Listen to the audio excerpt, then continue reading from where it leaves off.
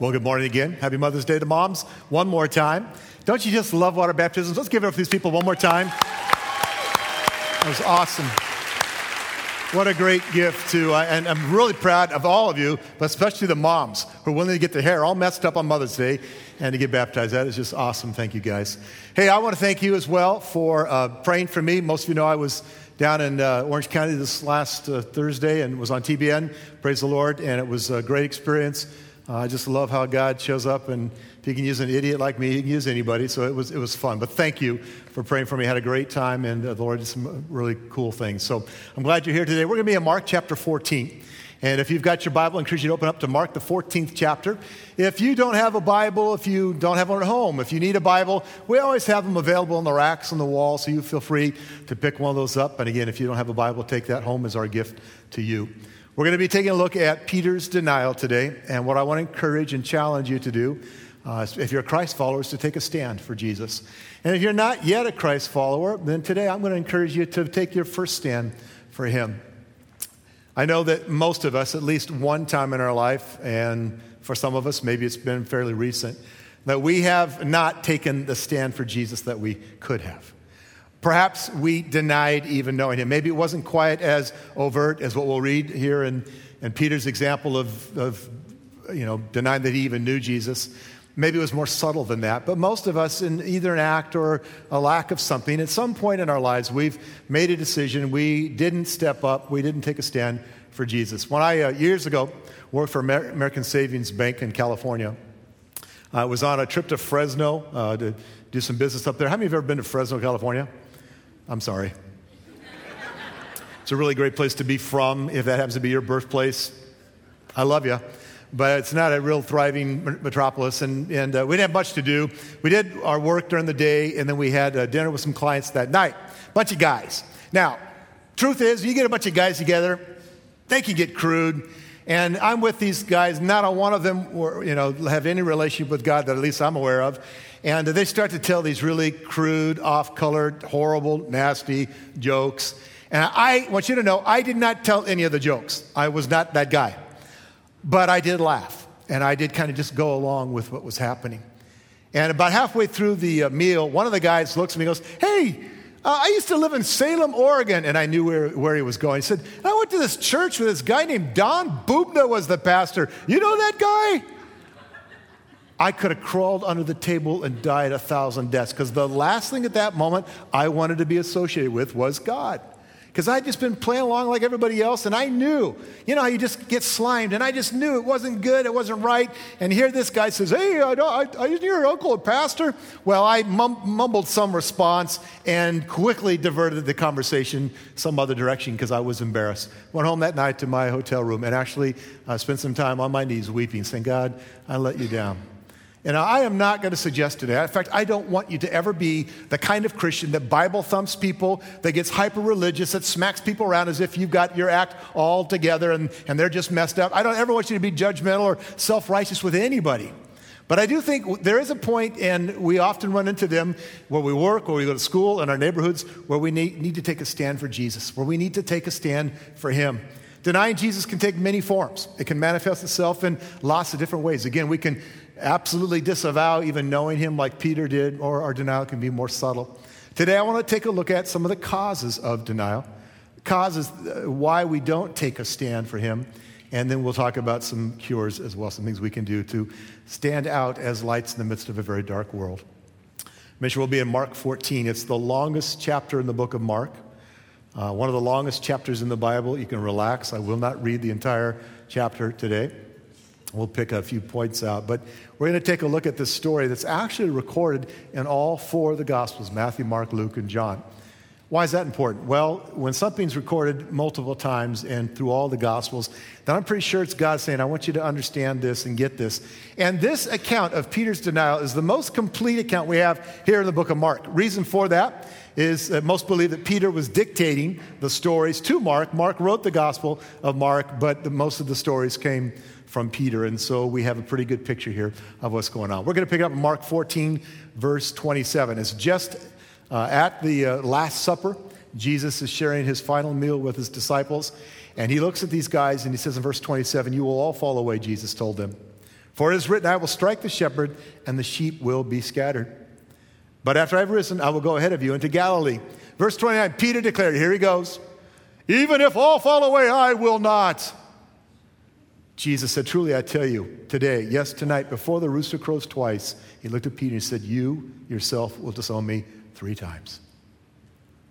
Verse 31, but Peter insisted emphatically. Gotta love this guy. Insisted emphatically, no way. Even if I have to die with you, I will never disown you. And all the others said the same. They finished the meal. It says they prayed, sung a hymn, went out to the Mount of Olives, to the Garden of Gethsemane. And there, Judas shows up, the betrayer, with a mob of people, and they arrest Jesus. And it says in verse 50, skip down to verse 50, it says that everyone deserted him and fled, just as Jesus had prophesied, just as he told these guys, every one of them. Not Peter wasn't the only one who denied Jesus that night, but every one of them fled and deserted Jesus in his worst moment. Judas betrayed him with a kiss. Jesus is hauled off. He's under trial right now, and let's skip down to verse 66. While Peter was below in the courtyard, one of the servant girls of the high priest came by. When she saw Peter warming himself, she looked closely at him. You also were with that Nazarene Jesus, she said. So she looks at Peter and says, you're one of his guys. Verse 68, but he denied it. I don't know or understand what you're talking about, he said, and he went into the entryway. When the servant girl saw him there, she said again to those standing there, this fellow's one of them. Again, Peter denied it. And after a while, those standing near said to Peter, yeah, surely you are. You're one of those guys because you're a Galilean just like them. Verse 71, Peter began to call down curses, and he swore to them, I don't know this man you're talking about. Verse 72, immediately the rooster crowed the second time. And then Peter remembered the word Jesus had spoken to him. Before the rooster crows twice, you will disown me 3 times. And he broke down and he wept. I can only imagine how Peter felt. Actually, I don't have to imagine that much because though I was not in that courtyard, I have not been in that situation, I've denied the Lord too. While Jesus is on trial inside the palace of the high priest, Peter is on trial, so to speak, outside in the courtyard. And there's no way to put a positive spin on this. He blew it. He failed miserably. He failed the test. He failed to associate himself with Jesus. In fact, he denied him. Again, I want to take a look at some causes. Why do we do that? Why is this not just something Peter falls into, but we occasionally can as well? And how do we avoid making those mistakes? Well, here's the first thing. The first cause of denial, the first reason why Peter didn't take a stand, number one, is pride. Pride sets us up for a fall. Peter boldly and arrogantly declared in verse 29, even if all fall away, I will not. In other words, all these other guys may be losers, Jesus, but not me. He was so sure of himself and so confident, but his confidence was a self-confidence based on a prideful attitude that Peter apparently suffered from on a fairly regular basis. He thought more highly of himself than he ought to. And you could almost hear the arrogance in his voice. Jesus, I don't know what you're talking about. All these other yahoos, they may turn their back on you, but not me. I'll never be one of those guys. And I like to use my God-given imagination when I read the scriptures. It's okay to do that, by the way. And I imagine if I'm one of the disciples and, the other guys, one of the other 11, and I hear Peter going off, I'm not going to be like that guy or these guys. I imagine what they're thinking at that moment. Now, here goes Peter again, being arrogant, being proud, being the guy who's going to be the perfect man for Jesus, and throwing the rest of us under the bus or under the ox cart, as the case may be. But here's the problem. Here's what you need to know. Pride always bites us in the end. Write it down. Pride always bites us. Proverbs 16:18, Solomon wrote these words. Pride goes before destruction and a haughty spirit before fall. Pride goes before. It is the precursor. It'll set you up for destruction and for a fall. A haughty spirit before a fall. And that word haughty here means conceited, stuck up, puffed up, or overconfident. And many times in the Word of God, Old and New Testament, we are challenged to not be proud. In fact, we're challenged to have a humble heart, to watch out, to be careful. For pride is a sin that brings failure and destruction, and it ruins so much. I won't mention his name, but some time ago there was a very well-known televised and very successful TV preacher who fell, and he fell hard. And when asked in an interview, and I remember watching this, and I will never forget the look on his face and his words. Why did you do this? Why did this happen? He had one word. He said, pride, pride, pride. Peter was overconfident. He was puffed up, and it cost him. Of course, the antidote to pride is humility. I mean, it's kind of like a duh. Rather than be proud, we should be humble.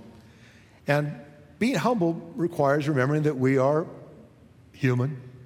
Though we are new creatures in Christ, and I'll talk about that more in just a moment, the fact is, as long as we're living in these earth suits, we are prone to wander, and we can make mistakes, and we need to remember that. And remembering that ought to make us humbly dependent on God. When I know the weakness in my flesh, when I know the old man that can raise his ugly head from time to time, and I understand that part of me, and I live in a broken world, and I get that, then I'm going to walk every day in a humble dependence on God. Almost every day. I could probably say every day, but that would be an exaggeration, but almost every day. Before I even get out of bed, the first thing that comes out of my mouth, literally, I say it out loud. Good morning, Jesus. Good morning, Father. Something like that. And my next prayer is, God, fill me today with your Spirit, because I can't do this without you. Fill me. I need you. I need you, Holy Spirit. I need the fullness of God's presence in my life if I'm going to become the man that God wants me to be and to live the life he wants me to live. And can I suggest so to you? You need the fullness of his presence. You need God's help. And that's a humble attitude to take. But pride set Peter up for a fall. Here's the second thing. And this is not quite as obvious in this passage, but it's very important we hear this. The second reason for Peter's failure, and often for our failure, is a loss of identity causes us to stumble. A loss of our identity in Christ causes us to stumble. It seems to me that Peter lost sight of who he was sitting around that fire in that courtyard. He forgot that he wasn't Simon the Pebble, but he was Peter the Rock. You see, Jesus saw Peter differently. He saw him as a disciple, as a follower, as a leader. Jesus saw Peter's potential, and he kept speaking that into his life and encouraging Peter to understand who he was. Peter wasn't just a fisherman who was called to some, casual walk with Jesus, to be a casual observer. He was called to be an integral part of the kingdom of God, this new kingdom that Jesus was establishing, a key player. But somehow in the confusion and in the terror that he felt in that courtyard, he forgot his true identity. And here's a conviction I live with. And I believe this with all my heart, that remembering who we are will determine what we do. Remembering who we are will determine what we do. When you remember who you are in Christ, when you remember that you are a new creation in Christ, 2 Corinthians 5 says that we're new creatures, that when we become Christ followers, we actually become new people, that God changes us from the inside out, transforms us. And when we remember who we are, it then it changes what we do. In fact, I'm going to tell you that almost every time I've failed in a miserable, major way in my life, when I look back at that experience, in that moment, I can tell you I forgot who I was. I forgot that I'm a son of the Father, that I'm a child of the King, that I belong to Jesus, that I'm a new creature in Christ. I have forgotten my identity. And when I do something stupid, it's almost always because in that moment, I have not lived up to who I am in him. But it's remembering who we are and holding on to that identity as his beloved children that will keep us focused where we need to be. We have to remember who we are. And that's completely, by the way, different than the way our culture operates. In our world, and the world we live in now, it's about what you do or what you have. Your value and your identity, as far as the world is concerned, is based on what you do or what you have. You're famous, then you have value. If you do something great, then you're of value. If you've got a great role, or if you're a great voice, or you're a great scientist or great doctor, then you have value. In our culture, our value is based on what we do, what we've accomplished. But guys, it's different in the kingdom of God. In the kingdom, it's all about who we are. It's not based on our external things, but on our identity in Christ. I know a guy, I used to work with him years ago. His name is Robert. And he, one of the largest men I've ever personally known, about 6'8", 6'9", massive, big, strong African-American man. And for years, he played football. In fact, from the time he was a boy in elementary school all the way through his college years, he played football, got drafted before he graduated from college, went into professional football, and his entire identity, his entire world was wrapped up around the fact that he was a professional football player. But here's the problem. He blew his knee out. In fact, damaged it so severely that he could not play football any longer.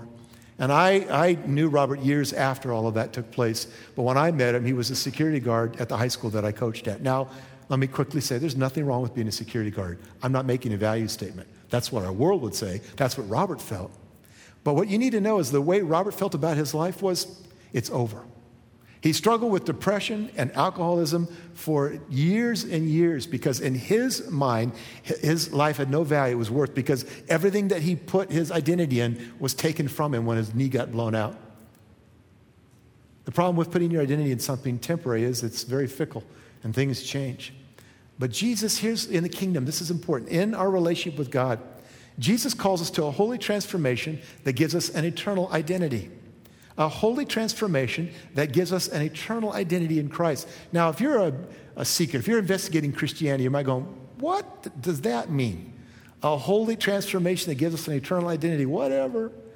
Well, let me explain what I mean by that. When we become Christ followers, and if you're investigating Christianity, you need to know this is what it means. We don't just add God. He doesn't become just an add-on to our life. Well, I've got God in my pocket. Kind of like the commercial, what's in your wallet? Well, I've got God in my wallet.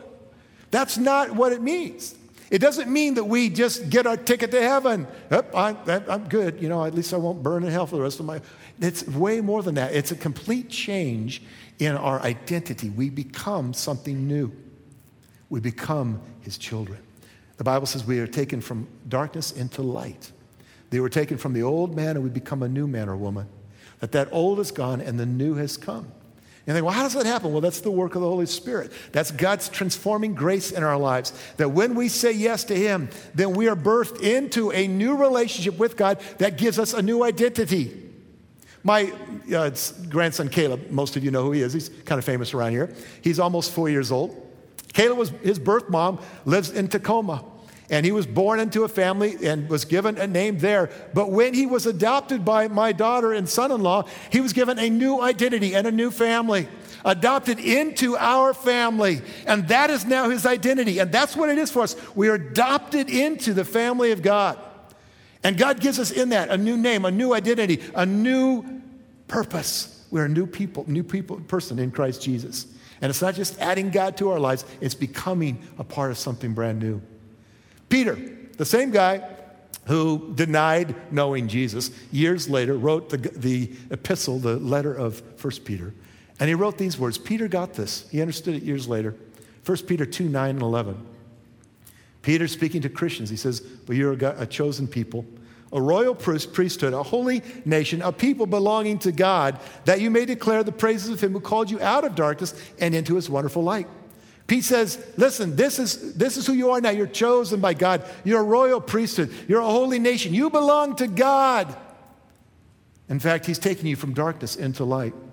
Verse 10, once you were not a people, but now you are the people of God. Once you've not received mercy, but now you've received mercy. Your new identity is now a part of the family, the kingdom of God. And verse 11, he says this, dear friends, I urge you, as aliens and strangers in this world. We no longer belong to this world. This world is not our home. As alien and strangers in this world, to abstain from sinful desires which war against your soul. Pete says, don't miss this, because of who you are, a chosen people, a royal priesthood, people belonging to God. Don't go there. Don't act that way anymore. Abstain from sinful desires. And he's not just saying, stop sinning. I could tell you guys, don't do this and don't do that. Stop this. And the more I tell you what not to do, the more you want to do it. That's human nature. Have you ever raised children? But if you focus, and I say, focus on who you are. Focus on what Christ has done for you. Focus on the relationship you have for him, in him because of him. Focus on that. Then that focus, that identity will help you say no to sin and yes to God. Again, Peter, the same guy who here Mark denies even knowing Jesus, understands as he writes this in 1 Peter that who we are determines what we do. Let me say it again. Who you are will determine what you do. And so the antidote to this loss of identity that we suffer from time to time is to remember who we are because of what Jesus has done for us. It's critical. Here's the last thing. One more thing I want to take a look at. Perhaps it's the most obvious cause of Peter's denial. Number 3, it's fear. And fear knocks us down and out. Peter was afraid. How did he go from being so sure, so confident, so convinced of being so wimpy. I mean, in verse 31, it says, Peter insisted emphatically. I mean, it's strong words. I will not be that guy. I will not deny you. Well, what happened? Well, the hours before his denial, he sees Judas betray Jesus with a kiss. He sees Jesus arrested, and his mind's just reeling from the implications. And he's thinking, what's going on? This is not good. He realizes all his buddies, all the guys he's been hanging with, they all desert, they all bolt, they all run, they all deny him. And he is consumed with fear in that moment. I don't think it was a question of love, emotion, even desire, devotion. Peter loved the Lord. But at that moment, he ended up with this problem that we often end up with. It's a problem of fear. Peter felt threatened. He felt confused. He was afraid. And fear is a formidable foe. Unexpected terrors can freak us all out, and you've been there, I'm sure you have. But let me tell you one of my stories. And most of you know that last June I was in Israel and had an amazing time with my mom. And we got to see, we drove. I didn't go on a tour. I drove the car. My mom drove me crazy with her directions. But yeah, it was fun. And there's this place in Jerusalem. It's called Hezekiah's Tunnel. And I give you a brief little history lesson. Hezekiah was an ancient king of Israel.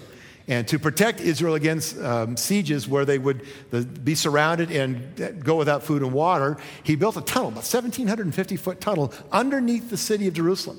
And it's still there. And this tunnel, not that big. I mean, it's one person can walk through it. And if you're not too tall, you can stand up in it. But he built this tunnel to bring water into the city of Jerusalem. And it's still there to this day. And water still flows through it.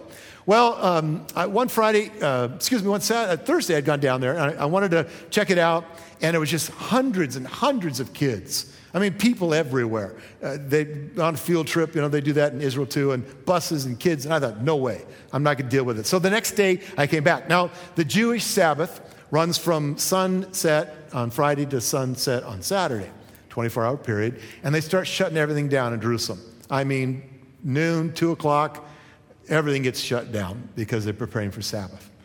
Well, I decided to go at lunchtime and see if I could get in a quick tour of Hezekiah's Tunnel. And I went there, and there's nobody there because all the faithful Jews are getting ready for Sabbath, and they don't want to get wet and deal with this and whatever. So I'm thinking, this is great. Nobody's here. I'm going to go all by myself and just go through this tunnel. So I paid my 20 shekels, and I go through the gate, and then you have to walk down this long flight of steps. Now, it's lit up with lights, but it's narrow, and it's all these steps. You walk down this thing, and you get to the bottom, and as you get to the bottom of this, and it's quite a descent, there's a little hole that leads you into Hezekiah's Tunnel. Well, on my way down the steps, here's what's going through my mind.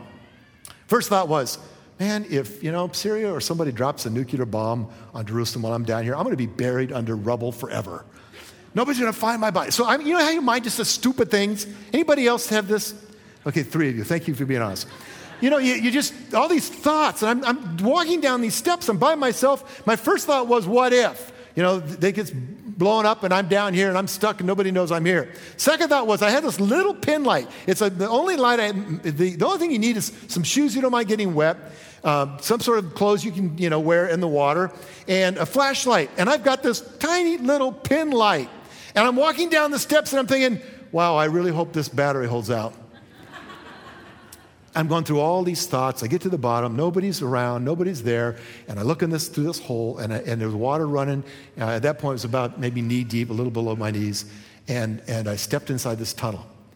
And at the first, the water felt pretty refreshing. And I thought, well, okay, I can do this. But man, the further I walked, I didn't get more than 50 feet, maybe 75 feet down this tunnel. And I'm going to be honest with you. I had a panic attack. Now, I've only had like 2 of those in my entire life. And I am freaking out. I mean, this tunnel is so dark, you cannot see your hand in front of you if you turn the light off, which I did not do. You can't see anything.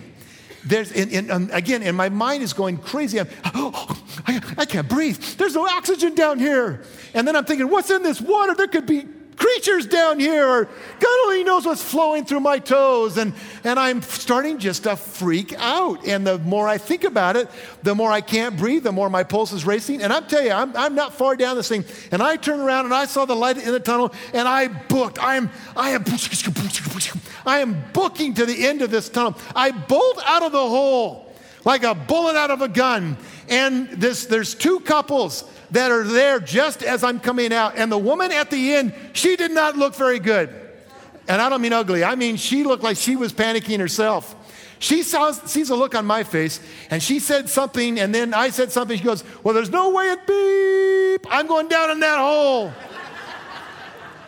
And I said something about, yeah, death by darkness, you don't want to, and ran by her up the steps as quick as I could to get out of there. And behind me, I hear this woman. And just behind me, trekking up, oh, God, get me out of here, get me out of here. Why do we pray to God when we're afraid? I don't know. So anyhow, I'm in a situation where I'm terrified, and I realize, wow, and I get out, and you feel stupid, you feel foolish. But maybe you've been there. You know, fear can cause us to do some really foolish things at times. Now, I am not trying to justify Peter's denial, but I do want us to really try to understand what's going on and how he must have been feeling. Sometimes we're so quick to judge Peter, aren't we? But fear robs us of reason. It does. There's no reasonable, explanation for me having a panic attack down there. I mean, thousands and thousands, tens of thousands of people walk through there, every week, and it's safe, and there's nothing to worry about. But it robs us of reason. We react instead of respond, and then we run rather than take a stand. Fear. So what do we do? How do we deal with the problem of fear? Well, I want to suggest to you that the antidote to fear is found in who we cry out to. Now, of course, there are other things you can do. Drugs might work. That was a joke, by the way. But there are things that we can turn to that might help us get through the fear. But biblically, and I'm just going to go biblical on you, biblically, the Bible encourages us when we're in that state of fear to cry out to God, to do what the lady behind me was doing in a way. Oh God, oh God. And I wasn't. I was just running. Who we turn to and who we look to when we're in the midst of fear has a lot to do with what happens in that situation, has a lot to do with overcoming our fear. You see, the natural reaction when we're afraid is to cry out. If you've been startled by something or somebody, it's just a natural reaction to, we react. I don't do it as often anymore because it gets me into big trouble. But occasionally I'm sitting next to my wife, we're watching a movie or television program, and the music gets kind of, and you can tell that the suspenseful moment is coming. And at times I have, and I know it's terrible, I've just in that moment said, I've gone, ah! And sometimes Laura hits me, sometimes she breaks into tears. No matter what, it's never pretty. I don't know why I do it. It's sick. I know it's terrible. And I've gotten better. Now what I usually say, you can ask her what I usually say now is resisting. And she says, thank you. But we cry out. When we're caught in a situation that terrifies us, it's normal for us to cry out. What I want to suggest is that we cry out to the Lord. When terrified, when afraid, we cry out to him. David, Psalm 145. David, who was the greatest king that ever lived, an amazing man, killed Goliath, great bravery act, but David had to deal with fear. And David wrote this in Psalm 145, 18 and 19. Some of you, write this down, Psalm 145, 18 and 19. You need to jot this down and put it someplace where you can read it a lot this week. David said, the Lord is near to all who call on him. To all who call on him in truth. I love that. David said, the Lord's right there. He's near. Our part is to call on him and to call on him in truth, to be desperate for him. David said he fulfills the desires of those who fear him. And part of that is we need to fear God more than we fear anything else. And then this last part of the verse, verse 19, I love it, says, he hears their cry and he saves them. The Lord is near to those who call on him. And he hears their cries and he saves them. I want to suggest to you that if Peter had cried out to the Lord in that moment, in that courtyard, I think Jesus would have saved him. I know that he would have had a different experience than he did. And part of this, Peter should have remembered this. It's Matthew chapter 14, I think, where Jesus is walking to the disciples. It's the middle of the night. There's a storm. They're in the boat. He's walking on the water. They see him. They think he's a ghost. They're all freaking out. They're all in panic. Jesus says, relax, guys. It's me. And Peter says, Lord, if it's really you, then let me come out to you on the water. I love Peter. Jesus, all right, dude, come on. Peter steps out of the boat. He starts walking towards Jesus. And what happens? He sees the waves, the storm, and he gets afraid. And he starts to go down. And what did he do? He cried out, and Jesus saved him. What would have happened if Peter in that moment would have remembered? You know, I've been here before. I cry out to Jesus, and he rescues me. Who we turn to when we're afraid has everything to do with whether we're going to overcome the fear that we're facing. Pride sets us up for failure. A loss of our identity will cause us to stumble at least, and fear will knock us out if we don't deal with it. But my conviction is that we can grow and we can learn to take a stand. We really can, by God's help. Let me tell you one more story, and I'll wrap this up. My brother, Kevin, and his wife, Catherine, most of you know, are missionaries in Mozambique, Africa. And they are heroes to me. I love my brother, Kevin and Catherine. And guys, they deal with more stress, more trials, more struggle in a day than most of us have to deal with in a year. They live in a house that would fit in its entirety on this stage. They are constantly battling the elements, dealing with malaria. Catherine just had a really bad case of it a few months ago. They constantly deal with struggles. But on top of that, Mozambique is an Islamic country. And it is not a Christian country and not favorable to Christ's followers. And my brother told me this story about a young man. His name's Omari, 16 years old. He led Omari to faith in Christ. Omari left Islam and became a Christ follower. His dad, Omari's father, threatened him. And Omari's response to his dad was incredible. He said, Father, he said, those who cry out to Muhammad have never been healed, but I have seen those who cry out to Jesus healed in his name. And he said, so his reason for putting his belief in Jesus was, I have seen that he's alive, he's real, I've seen his power. He said, I've never seen that happen to those who cry out to Muhammad, but those who call on Jesus are saved. And his father sent his older son and some of the other villagers to beat Omari up. And they beat him within an inch of his life. But Omari stood the test. He did not deny his faith. And to this day, he's still walking with Jesus. Now we hear stories like that and we go, man, I don't know if I can be that kid. I don't know if in that environment I could take that stand. And some of us, like me, and I own this, guys, I can remember dozens of times where I've literally denied my faith, denied Jesus. But here's the good news for those of us who have failed him like Peter. You fast forward to John chapter 21. One of my favorite passages in the Gospels, in the New Testament, is the restoration of Peter. Jesus is having breakfast with some of the disciples. He's having this encounter with Peter. And, Peter denied the Lord 3 times. And 3 times in this breakfast time with Jesus, Jesus looks at Peter and says, Simon, do you love me? Simon says, yes, Lord, you know I do. Simon, do you love me? Yes, Lord, you know that I love you. Simon, do you love me? And Peter says, Lord, you know all things. You know that I love you. And each time he responded to Jesus with, yes, I love you. Jesus responded with, then let's get back to work. We've got things to do. Feed my sheep, take care of my lambs. Let's move forward. What I love about that story is the most horrendous, obvious denial of Christ in the scriptures was done by Peter. And here in John 21, Peter was restored. And what that does for us is it gives us hope. That no matter what we do, no matter where we failed, it was not the end of Peter's story. And listen to me, it does not have to be the end of yours either. God's specialty, I say this all the time because you cut me, I bleed this. God's specialty is redemption, restoration, renewal. It's what he does. It's what he did for Peter. It's what he'll do for you.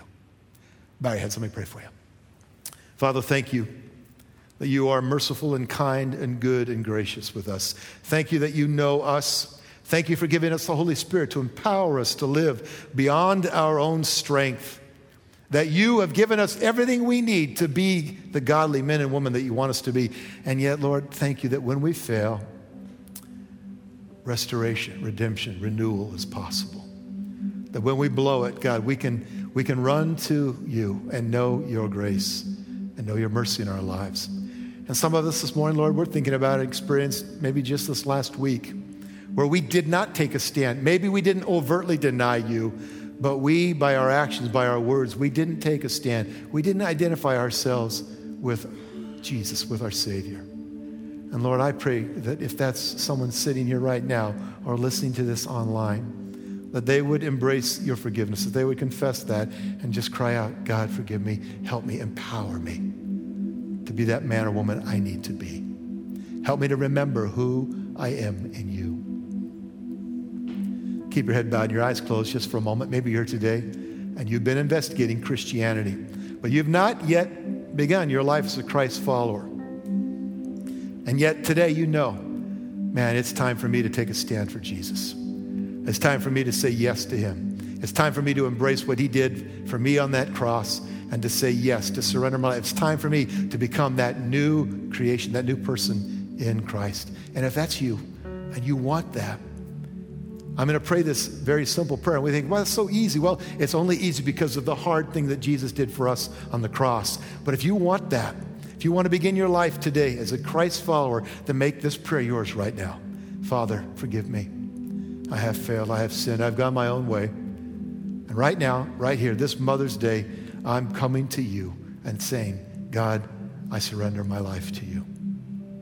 I confess my need. And I want Jesus to be the Savior of my life. Holy Spirit, come live in me now. I need your power if I'm to become that man or woman you want me to be. But today, right here, I'm taking my first stand for you. If you're a prodigal son or prodigal daughter and you've wandered from God, then make your prayer, Father, today I'm coming home. And I have denied you. I've walked away from you. But today I'm coming home. Thank you for restoring me and loving me.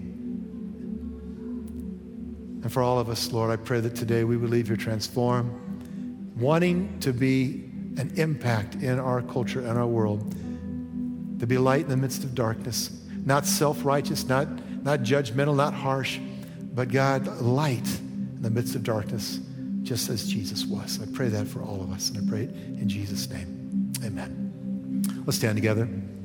We're going to finish with one last song. We sang the song earlier, Search My Heart. What I want you to do this time is to make it your prayer. We're going to take our offering. If you've got a communication card, drop that in the bucket. If you're a guest today, please don't feel obligated to give. But if this is your church home, give to support what God is doing. But as we give, I want you to sing this song as a prayer to the Lord. Search my heart. Let's worship, and I'll come back and wrap it up. I love that song, and I hope it's your prayer. God, without you, I'm nothing, so I need you. And any part of me that needs to change, just change me. That's a great prayer. Today, if you begin your life as a Christ follower, I encourage you to tell somebody. You'll make their day. Come tell me. We want to stand with you and walk with you. On the tables by the doors, there's an envelope, white envelope with Bible and some material to get you started your walk with Jesus. Pick one of those up and then sign up for our First Steps class that's coming up soon. Prayer team will be down front. There's communion available on both sides of the room. We still need people signed up for the mobile blood drive. You can talk to Bob about the WANA table at the back. Lots of things coming up. I encourage you to get involved. But here's my prayer for you today on this Mother's Day. This week, you'll be challenged. At some point, you'll have an opportunity to take a stand, to be who you are in Christ. And may you go this week with the power of the Holy Spirit on you to help you become that man or woman to take a stand for Jesus. God bless you guys. Thanks for being here on this Mother's Day. Moms, have a great day. God bless you. Thanks for being here.